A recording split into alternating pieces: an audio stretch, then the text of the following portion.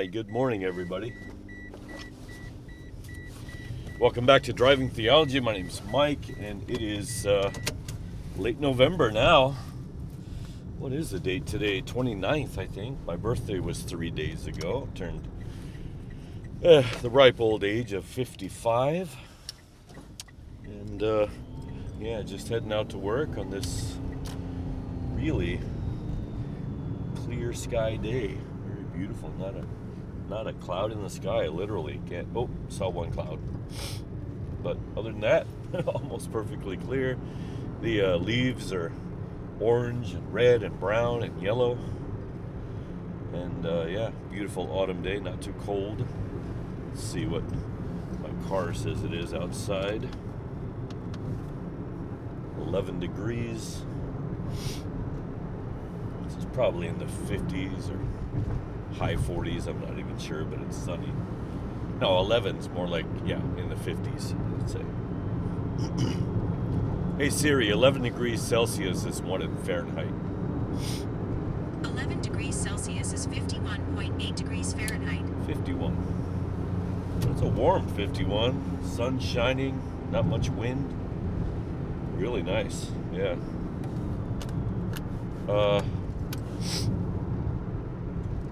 Make sure everything's going to be quietish as we ride today. I've got a heavier jacket on than I've worn so far this year. Just because it is getting a little bit colder and I don't want to be stuck in case the weather does turn bad and not have a decent jacket.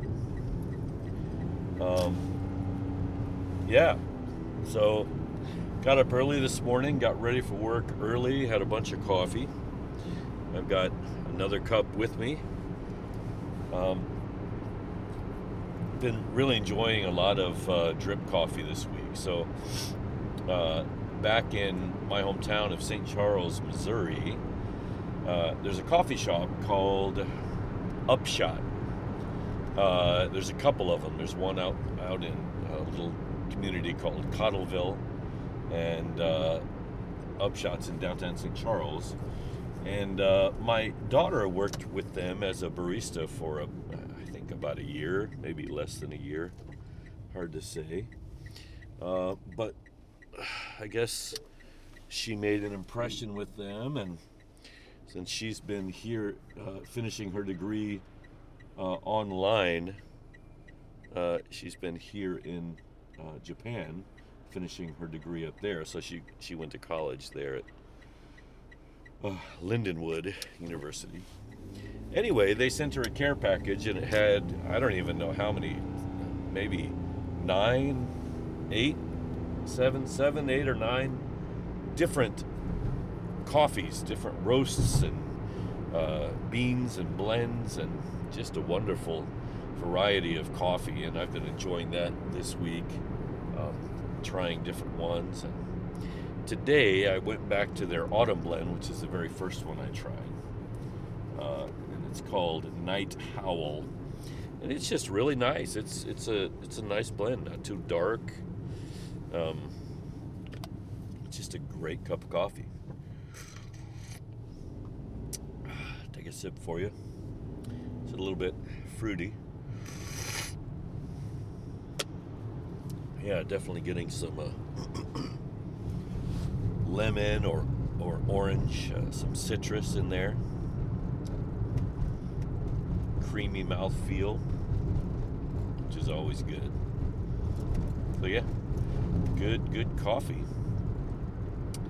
And we're about to be in the Advent season, so pretty much after Thanksgiving for me, it's the holiday season. I think Thanksgiving is the beginning of the holiday season. I talked about this last week, and I really enjoy Christmas, but it looks like one of my daughters is not going to be able to be home for Christmas. I was hoping she would be, so we would have 2 of our 3 daughters home for Christmas, but it looks like she won't be able to make it this year for various reasons. So she'll probably stay with her sister in Hawaii, and it'll be the 3 of us plus my daughter's boyfriend for Christmas probably this year. I don't know. Maybe we'll go out, do something in the snow. I have no idea what we're going to do. But between now and then, I've got basically 4 Christmas gigs. One is this Saturday, and it's with the kindergarten that I'm going to teach at right now. So today will be a practice for that, as well as next in 2 days on Friday, and then the actual performance will be on Saturday. It's a big kindergarten performance, and every year I teach the kids a couple of English Christmas songs, the oldest kids, and we perform it together for the annual Christmas concert for the parents and the grandparents and what have you. And the last couple of years there's been a lot of restrictions about who could come, but I think this year all the restrictions will be gone, although there's still a lot of sickness in the kindergartens and in the world in general. I'm not sure if the flu's not making a big comeback after being surpassed by COVID the last several years. But COVID's still around as well. I don't know if you notice in my voice, I've got a little something going on. I don't know if it's seasonal allergies or really could be anything. But mornings are kind of tough for me to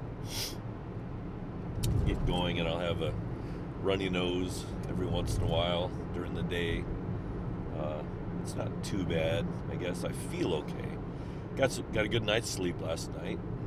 I've actually gotten a good night's sleep for the last couple nights, which is nice and rare for me.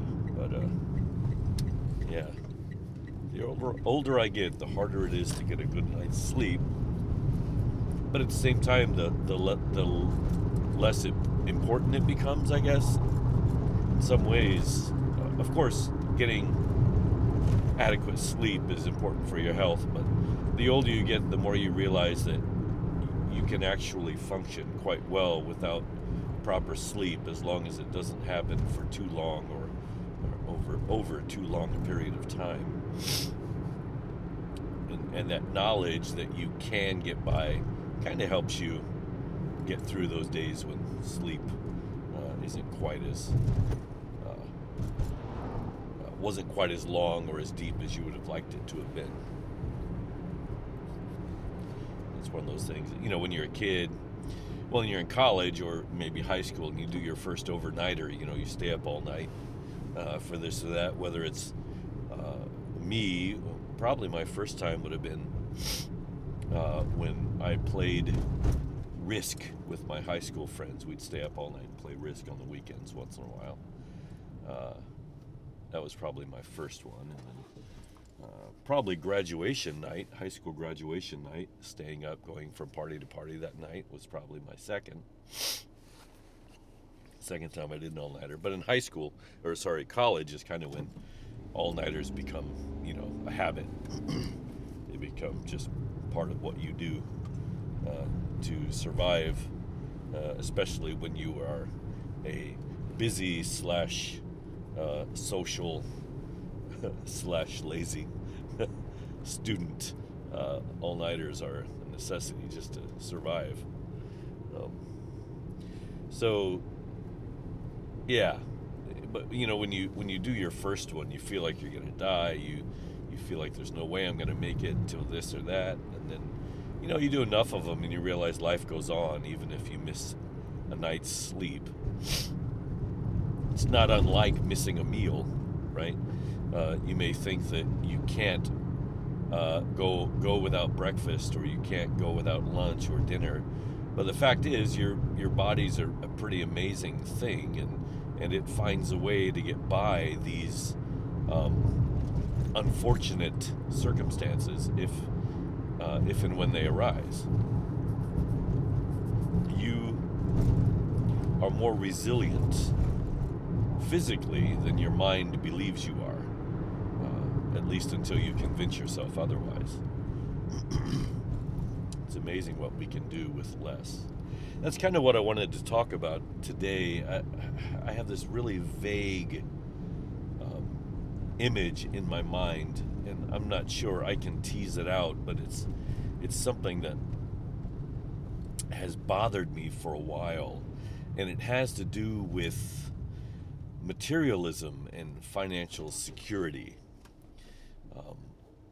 On the one hand, the world today tells us, in no uncertain terms, that we need to put money aside. We need to have retirement.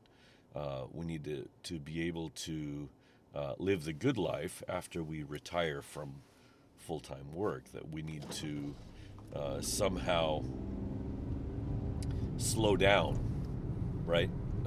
And at a certain age, we should just start enjoying life, right? Which, if you do it at 25 years old, you're a hedonist, right? You are doing nothing but living for pleasure. So at a certain time of your life, of course, that's not probably the best way to live. But for some reason, we think that once you're 60 or 65, you should suddenly just start living for pleasure. That at that point in your life, it's fine, it's okay for you to do. Which is really weird if you think about it. It's really weird. Makes little or no sense. If it's not good at one time in your life, how can it be actually good for you at another? And I get it, at some point you get older, and it may be quite difficult for you to do the same kind of work you did before. But my concern is, what quality of life do you actually have when you're not, quote unquote, gainfully employed, right? When you don't have that activity to do every day.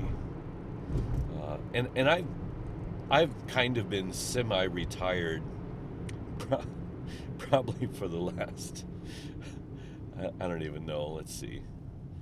Let's say 5 to 8 years. So because I've owned my own businesses, I've had some control of my schedule. And I continue to teach kids, and there are things that I continue to do and have always done. And there have been times since owning a business that I've actually been working 6 days a week, right? So I have put in, my first Japan was 6 days a week. My first year in Japan was working 6 days a week. And I've had other years where I worked 6 days a week. But I probably have not worked a 40-hour week in a long time. maybe ever.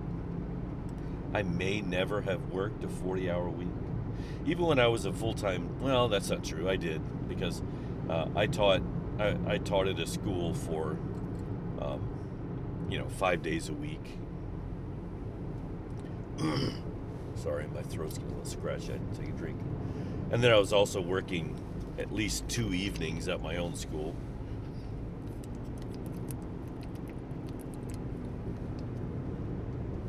So I think if I add all that up, I think I was over 40 for quite a long time, actually. And there have been other things that I've done as far as missionary, church planter, things like that. So that was always another occupation of mine that was always there, or has been there for nearly 30 years. But now, and it's not going to last very long, but now I find myself working 3 days a week, and my actual working or teaching hours right now are, well, let's just say the hours I have to be away from home. That makes it look a little better. That's probably somewhere around 25 hours total that I'm working right now, or the equivalent thereof with travel time, and like today, I'll leave the house at a little after 9 and get home right around 7 p.m. That's a really long day. Now, inside that, it's not all work, but I have to be. It's very far from home. It's a 35, 40-minute drive. So because of that, I am away from home, and I think you would have to include all of those hours, even though I do have a significantly long break in the middle of the morning and then the afternoon hours. But anyway, my point is I've kind of been semi-retired now. I'm probably working about half the time that another person who works in a big company would be doing. And on top of all that, I own 2 businesses, and so I'm involved in in worrying about those pretty much all the time, making decisions and leadership and things that come up, filling in for other people or whatever, right? Special events. So there's a lot of that, but my schedule is quite free in a lot of ways. So yeah, already that's been hard on me to have to only have a set schedule for 3 days and for 4 days to be a little free. It's not probably the best way for me to be. Now the problem with it all is, at my age, my Wednesday is such a tough day. It's a long drive. It's a long day. It kind of wipes me out for all of Thursday after doing Wednesday. So Thursday's a recovery day from my Wednesday. My Mondays used to be like that. So Tuesday I'd have fewer classes. I kind of spread it out a little bit now, so it's not too bad. Okay, so back to, I'm sorry, I went on a long tangent, but my point is that what I have found to be in Scripture and closer to the heart of Christ and Jesus is this idea of not relying on savings, not planning too hard for your future, not putting all your eggs in your future basket, right? And you get this from the Sermon on the Mount and Jesus' words where he says, don't worry about what you will eat or what you will wear.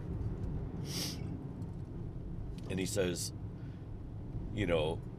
God takes care of the flowers and the birds. Don't you think he's going to take care of you too? Don't worry too much. Other scriptures where Jesus sends out the apostles and tells them, don't take anything.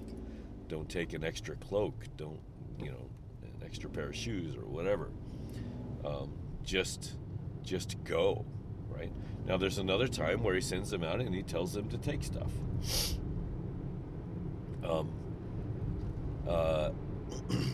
So this idea that you have to have this nest egg saved up so that somehow you'll be able to live the good life when you're older, I don't know. It doesn't seem right to me. It doesn't seem right to me in the face of Christ. And there's a lot of things that we do in our modern life and that I do in our modern life that doesn't seem right to me in light of who Christ was and how he lived. And I believe that we're supposed to follow him. We're supposed to follow him. And part of me, of course, wants to be comfortable and doesn't want to have to worry about money or existence or what we eat or whether we have clothes or whether we can pay the rent. There's a part of me that doesn't want to worry about that at all, and it would be nice just to be wealthy, right? To have everything I need and not have to worry about money for the rest of my life. But I think the message of Jesus is that you already have that, right? You already have that because God is love, and God is good, and He wants to take care of you, and He can and will provide for you. But in order to qualify for that program, so to speak, you need to let go. You know, Jesus also talked to the rich young ruler, and the rich young ruler, said,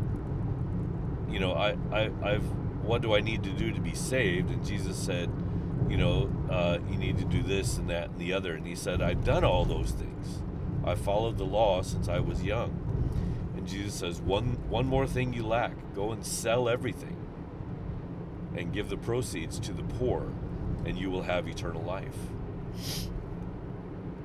Right? Jesus tells him to take his nest egg, his wealth, his inheritance, his retirement.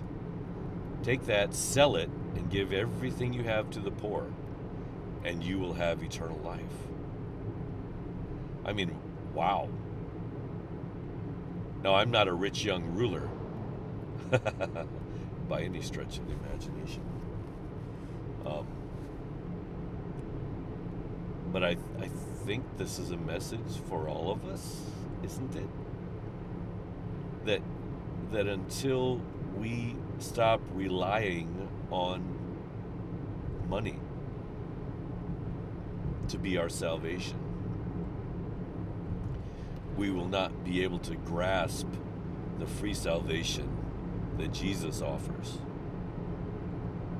That while we're clinging to the physical things of this life,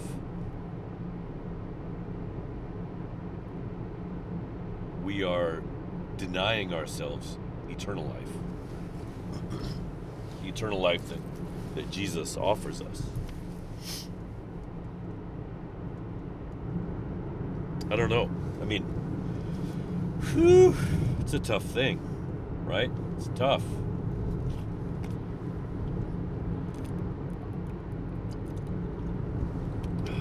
Paul seems to have worked all the way up until he was crucified. Crucified is the wrong word. Executed. He rented a place. He made money. He worked. But we don't get the idea that he was ever saving money. We don't get the idea that Christians save money. In fact, they pooled their money for the benefit of the poor in their community. If there were poor in their community, they would pool their resources.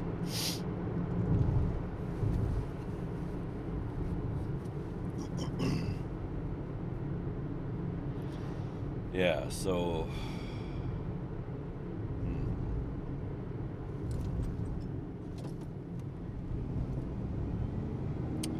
yeah, I don't know. It's one of those weird things, right? So there's so much emphasis, and I'm in my 50s, right? There's so much emphasis on us doing something to somehow make sure that we can retire. And there's the very real possibility that if we don't, we will be a burden on our family members. Or so it seems. So what is the answer here? What is the... Even people like Richard Rohr, who's a Catholic priest, he must be dependent somewhat on his salary that he gets from the church. I bet he has a nice big retirement. He has his book deals, right? He's written books. He's sold lots of books. He's probably independently wealthy because of all of that. And yet, if I pose this question to him,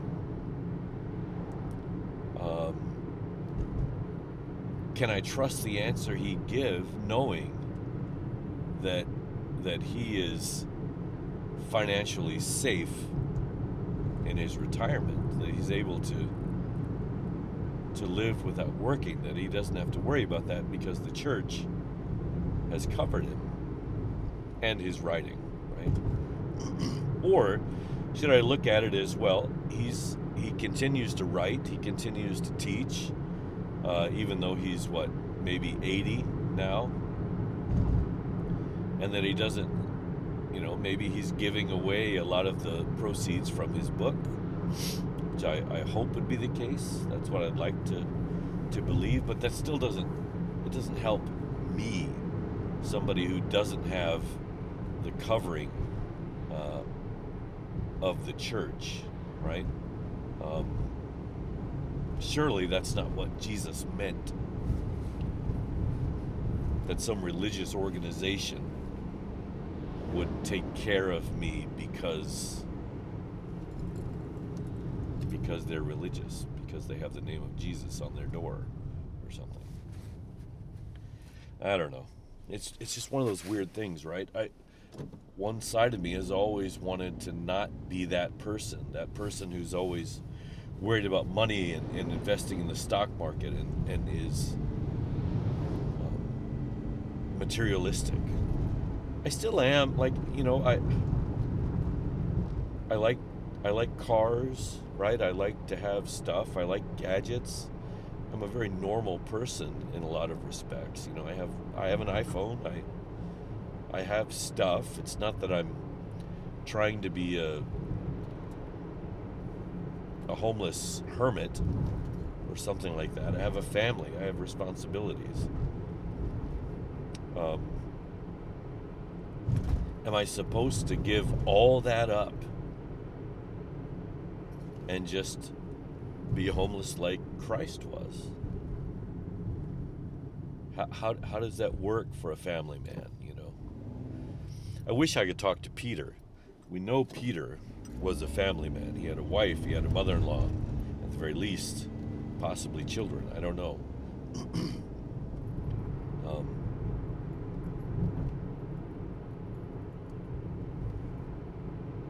How do we cut free from the material things that bind us, right? That restrict us? Are the material things of the world keeping me from realizing eternal life?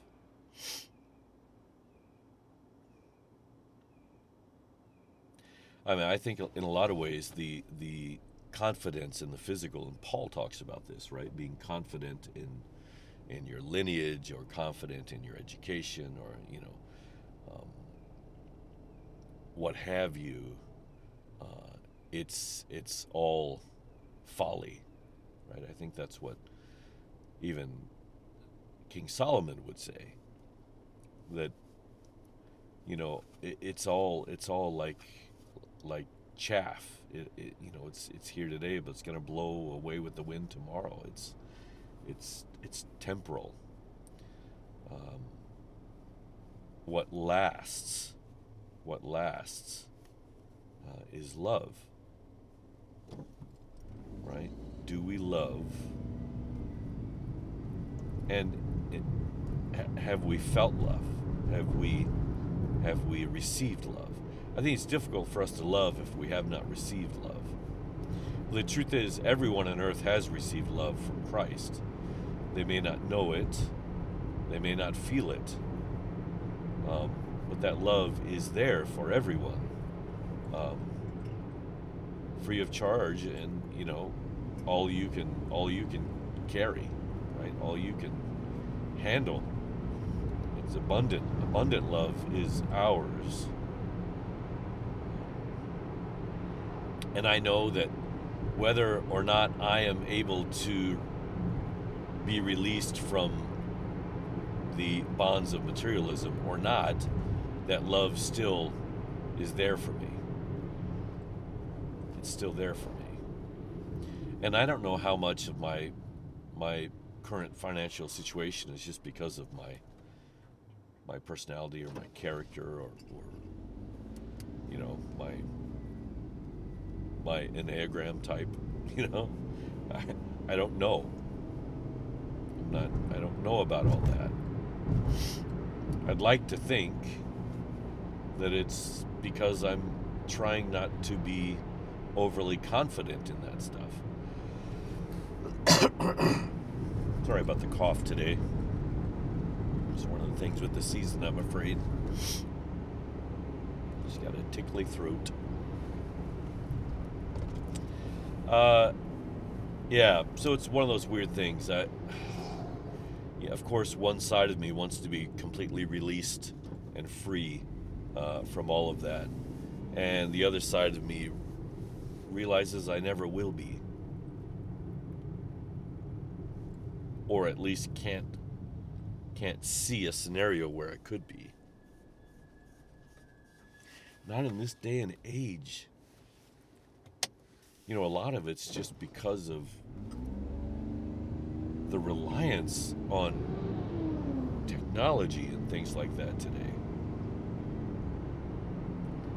You know, GPS and all of this stuff. We really rely on it. And you don't have to be rich to have an iPhone. Not here. Maybe in some places. People figure it out, right? People will get that iPhone somehow. Now, the truly poor people, sure, maybe they don't have smartphones and gadgets. And maybe they're happier for it. I don't know how to be released from that except step by step, I guess. You know, somehow figure out a way to slowly wean myself away from the reliance on those things. But the problem is, in doing so, I become less connected to those around me as well, because we rely on this connection so much. I suppose in the time of Jesus, I could liken it to the Roman roads. You know, the Romans, who were not Christian, who were not moral, not righteous in the eyes of God or the eyes of the law, they created these roads, right? The Roman roads that they created allowed for, relatively speaking, for the time, quick and efficient travel from place to place. And that meant the transportation of goods and communication as well. It was the internet of the day. These roads connecting all the major cities of the empire were what held the empire together in a lot of ways, right? It made it possible to get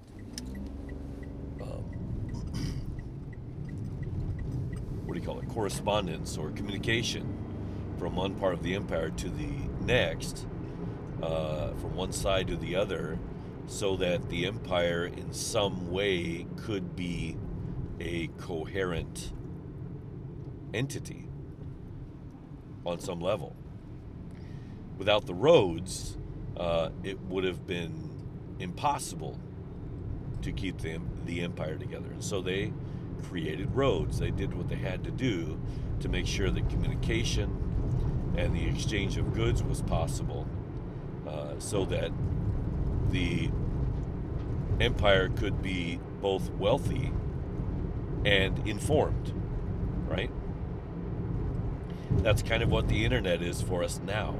It's taken that concept and just made it basically light speed, right? We are now, though not physically connected, we are communicationally connected to nearly everyone in the world, person to person. And it's crazy, right? It's an amazing thing. It's an amazing time that we live in.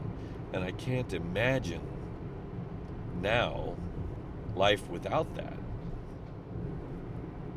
Well, I guess I can, because I lived it, right? All this happened in my lifetime. Well, not all of it, I suppose.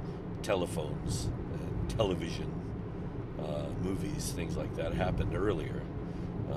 But with the internet, it's just taken everything to the, I don't know, to the nth degree.